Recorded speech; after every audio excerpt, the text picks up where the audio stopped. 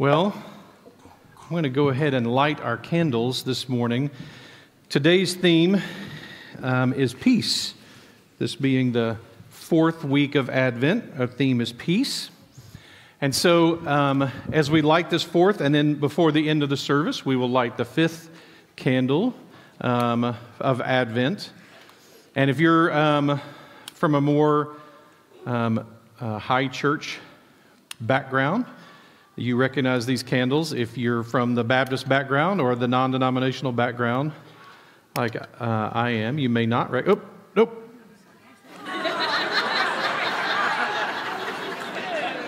Wow. There you go, just talking, you know.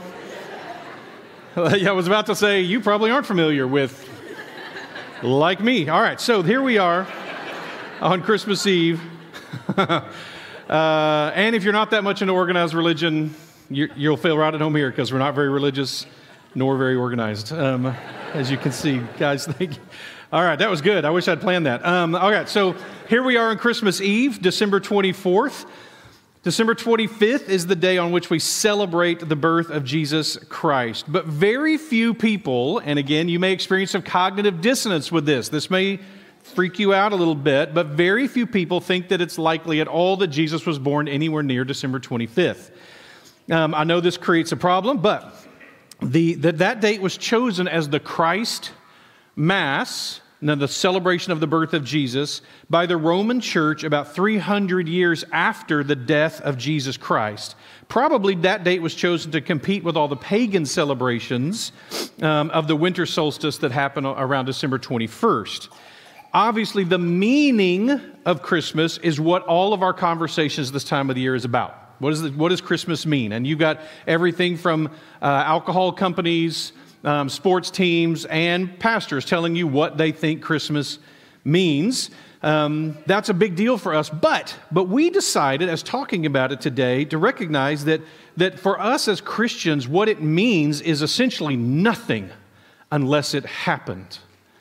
That for us, the meaning of Christmas is irrelevant outside of the fact that this event happened. So let's look at what did happen and maybe estimate when. I promised you that would be part of our side quest that we'd be doing at the beginning of Luke. And then I'll tell you why that matters. So I'm going to start reading in Luke chapter 2. In those days, a decree went out from Caesar Augustus that all the world should be registered. This was the first registration when Quirinius was the governor of Syria. And all went to be registered, each to his own town. And Joseph also went up from Galilee, from the town of Nazareth to Judea, to the city of David, which is called Bethlehem, because he was of the house and lineage of David, to be registered with Mary, his betrothed, who was with child. And while they were there, the time came for her to give birth. She gave birth to her firstborn son and wrapped him in swaddling cloths and laid him in a manger because there was no place for them in the inn. In the same region, there were shepherds in the field, keeping watch over their flock by night. And an angel of the Lord appeared to them, and the glory of the Lord shone around them, and they were filled with great fear. And the angel said to them, "Fear not, for behold, I bring you good news of great joy that will be for all the people. For unto you is born this day in the city of David a Savior, who is Christ the Lord. And this will be a sign for you. You will find a baby wrapped in swaddling cloths, lying in a manger." And suddenly there was with the angel a multitude of the heavenly hosts, praising God and saying, "Glory to God in the highest, and on earth peace among those with whom he is pleased." When the angels went away from them into heaven, the shepherds said to one another, "Let us go over to Bethlehem and see this thing that has happened, which the Lord has made known to us." And they went with haste and found Mary and Joseph and the baby lying in a manger. And when they saw it, they made known the saying that had been told them concerning this child, and all who heard it wondered at what the shepherds told them. But Mary treasured up all these things, pondering them in her heart. And the shepherds returned, glorifying and praising God for all they had heard and seen as had been told to them. Now, those of you who attend here or get to sit here under our teaching here at South Spring and other places know that I like to think of myself as a rational person. Now, that doesn't mean I'm not a romantic. I am. I love stories. I am moved by epics. I am desperate for accounts of redemption. These are what move me. As a romantic and a psychologist, I love the way that these stories found in Scripture, from Genesis to Samuel to Luke to Revelation, so beautifully represent the nature of mankind. the way we think, the way we feel, the way we act, the cosmic and historical and racial, and by that I mean human race, transcendent truths. These principles are found here. They are written all through it. However, confidence for me is found by reason. And for me, peace is found in what is real. I want my faith, that which I am persuaded by, to be anchored not merely in principles, but in cold, hard, historical fact. And if I'm going to say that the birth and life and death and resurrection of Jesus the Christ from Nazareth is necessary for my redemption, then it isn't sufficient for some tales along those lines to inspire literary appreciation in me. There needs to have been and to be a Nazareth and a Jesus and a cross and a tomb. If I am to find peace, it must first be in the stone of a first century manger. And yes, first century mangers in Israel were made of stone. That's cognitive dissonance number 2 for you. We go visit them and see them, and it's just destroying to us when we see that for the first time. I want to see that, and I want that first century manger to be near a shepherd's field near some place called Bethlehem. Christianity is filled with wonder and mystery, but it's also a reasonable faith based in historical events. I love to know what is as well as what it means. This, what we just read about. This, what we sang about. What we're celebrating. This really happened. This is a real time and a real place. This event, the birth of Jesus Christ to Mary and with Joseph there, happened in time and space. We'll unpack the details of Luke 2 over the next in a few weeks and moving through the rest of the book of Luke. But I want to look at a few quick aspects right now just to anchor this in reality so that you know this is not just some story. This is a historical event. This is modern Bethlehem. Oh, there's our stone manger. Go back real quick. That should have been, I should have pointed to let them know. There's your first century stone manger. Deal with it. Okay, next. All right, this is modern Bethlehem. You can visit it. It hasn't moved in thousands of years. We have this is the ancient Byzantine Church of the Nativity. It's been there since around 330 A.D. 300 parts of it have been there since 330 A.D. By the way, it's one of the few churches not destroyed by the Muslims when they invaded, because when they saw the mosaic of the 3 wise men on the wall of the Church of the Nativity, they thought the 3 wise men looked Muslim, so they didn't destroy it. True story. Then we have the Bethlehem Grotto. This is, if you go down into the Nativity, down in the bottom, in a cave, they claim this is where Jesus was born. Okay, maybe not, but they are certainly not far from it. Inside of this is the traditional site of the birth of Jesus, identified around 330 A.D. This city is in the West Bank, and it's surrounded by an Israeli security wall to prevent people from crossing into Israeli areas with dangerous intentions. One of the original and most famous of Banksy pieces of art, the Bethlehem Banksy, is right here and can be seen. We drive right by it every time. Bethlehem is not Neverland. It's not Narnia, and it's not Middle Earth or Mother Goose Land. It is a city in the West Bank of Israel. We can put a map up. I think we have, did we lose the screens for a second there? There we go. You can look. There's the West Bank of Israel, all of Israel. We all know recently because it's become so popular, Gaza Strip. And up here, and there's Bethlehem and the West Bank, right there. Ladies and gentlemen, it's a real place. It's a real place. You can see the collage of some of the main sightings there, a few of the different pictures there that are the next slide. It's a lovely place, and it has been nice for a long time. Here's what Bethlehem looked like in 1931. Another picture. Here's what Bethlehem looked like around 1898. Allegedly, this was Christmas Day, 1898, overlooking Bethlehem. This is a sketch of Bethlehem from 1698. It's a city that's there, and it's been there from the time of Jesus. 3 key people are mentioned in this passage, the passage before and building into this one. One is Herod the Great. We can see a statue of him. He's a real live person. We mentioned him and talked about him in chapter 1, the king of Judea from 37 BC to AD 4. Then we have Caesar Augustus. Caesar Augustus was not Aragorn the Lost King or Old King Cole or something like that. He was the first Roman emperor. He led the Romans from a republic to an empire after the assassination of his adoptive father, Julius. He ruled Rome from 31 BC until AD 14. And by the way, held several censuses. In fact, one of the historical accounts says that Caesar Augustus loved to count people. He really loved it. We honestly don't know a lot about how these were handled logistically. How long did it take in a population to count them and communicate that 2,000 years ago? I can't imagine. Did it take weeks, months, years? These were held so that when a nation under Roman control had to pay money to Rome, they were paying the total amount. And so they liked to count because they wanted that number to go up under Roman rule. We know that they for sure were triggered in 8 BC, 2 BC, and 6 AD, for example. We have Quirinius. Quirinius is not Governor Tarquin from the Death Star. He was a real person who lived about 51 BC to AD 21.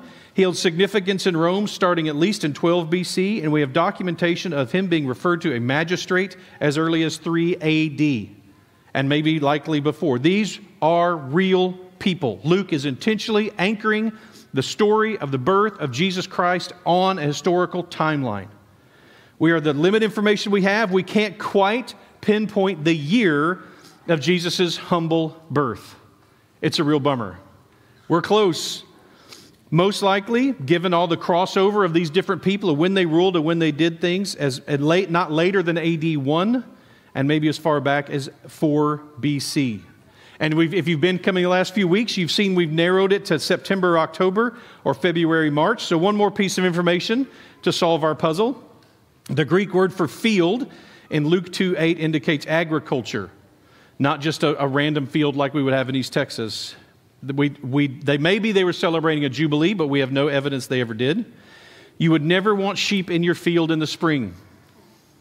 You wouldn't want that. We're not eating your plants while they were still growing, but you did want them there in the fall, after the harvest, when the sheep helping mulch and fertilize the fields. Further, Tishri, which is one of the 2 new years that the Hebrew people have. I know that's strange to us, but they have 2 new years. This is one of them on the Jewish calendar. It is the start of Rosh Hashanah, meaning the head of the year, and the Feast of Trumpets.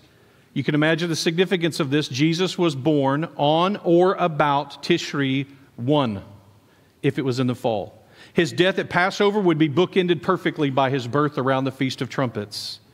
In fact, maybe the best argument against it is that it doesn't specifically list it, but I actually am now going forward with the theory that Jesus was probably born on Tishri 1. Now you go, well, then we should be able to know what day of the year Jesus was born on. We should, except for 2 things. One, we don't know exactly what year, and the Hebrew calendar is lunar, not merely solar like ours. So here we go. We have 4 options, actually 5 options maybe, but you ready? Think about your birth date. Here's my opinion. Here's my new opinion, because by the way, the Hebrews keep such good track of their calendar. You can go back to BC. I've found a website that you can put in any year, and it'll tell you when dates were by the Julian calendar, right? So going from BC 4 to AD 1, Tishri 1 is either September 22nd, October 10th, September 29th, September 18th, or October 6th. Anybody's birthday have a 1 in 5 chance of coinciding with Jesus's, maybe? The truth is, of course, we don't know. People have been trying to solve this riddle for a couple thousand years almost. We don't know for sure, which is part of why celebrating it December 25th is totally fine. It's as good a date as any, since we don't know exactly when. It wasn't a big deal early on. There wasn't that big a deal. The big deal was, of course, Easter, the death and burial and resurrection of Jesus. If Jesus was just a baby born in a manger, that probably actually wasn't unique at that time. Born and laid in a manger.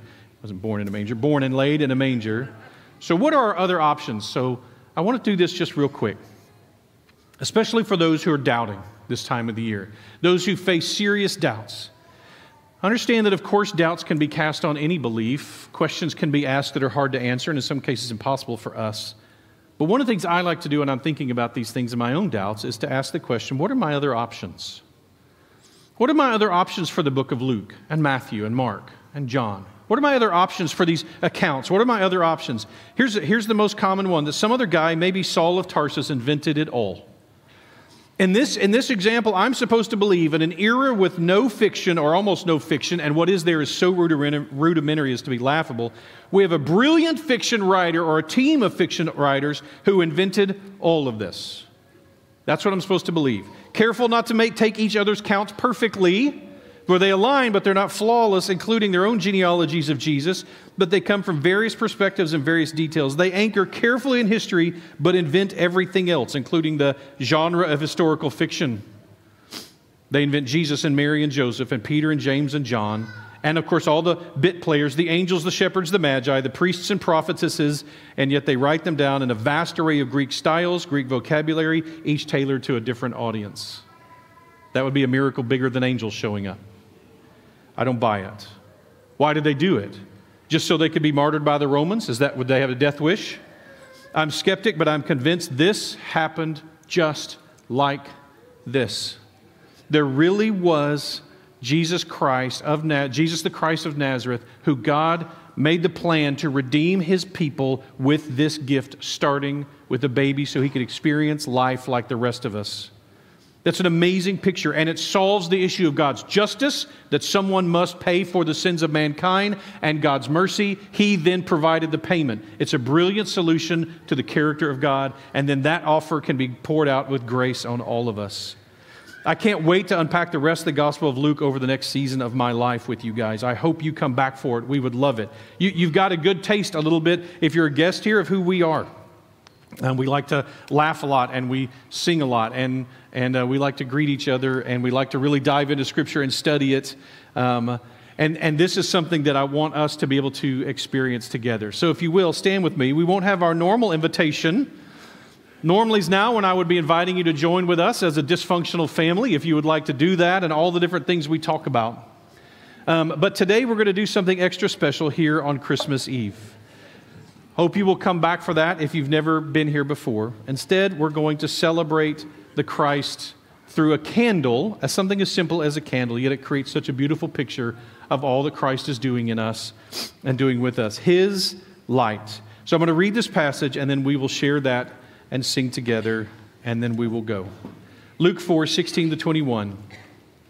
And he, Jesus, came to Nazareth, where he had been brought up, and as was his custom, he went to the synagogue on the Sabbath day, and he stood up to read. And the scroll of the prophet Isaiah was given to him, and he unrolled the scroll and found the place where it was written, quote, "The Spirit of the Lord is upon me, because he has anointed me to proclaim good news to the poor. He has sent me to proclaim liberty to the captives and recovering of sight to the blind, to set at liberty those who are oppressed, and to proclaim the year of the Lord's favor." He's come to set us free. And verse 20, and when he rolled up the scroll and gave it back to the attendants and sat down, and the eyes of all in the synagogue were fixed on him. And he began to say to them, "Today this scripture has been fulfilled in your hearing." We celebrate today together that the scripture promising a coming Messiah to save us and set us free has been fulfilled, and today in our hearing.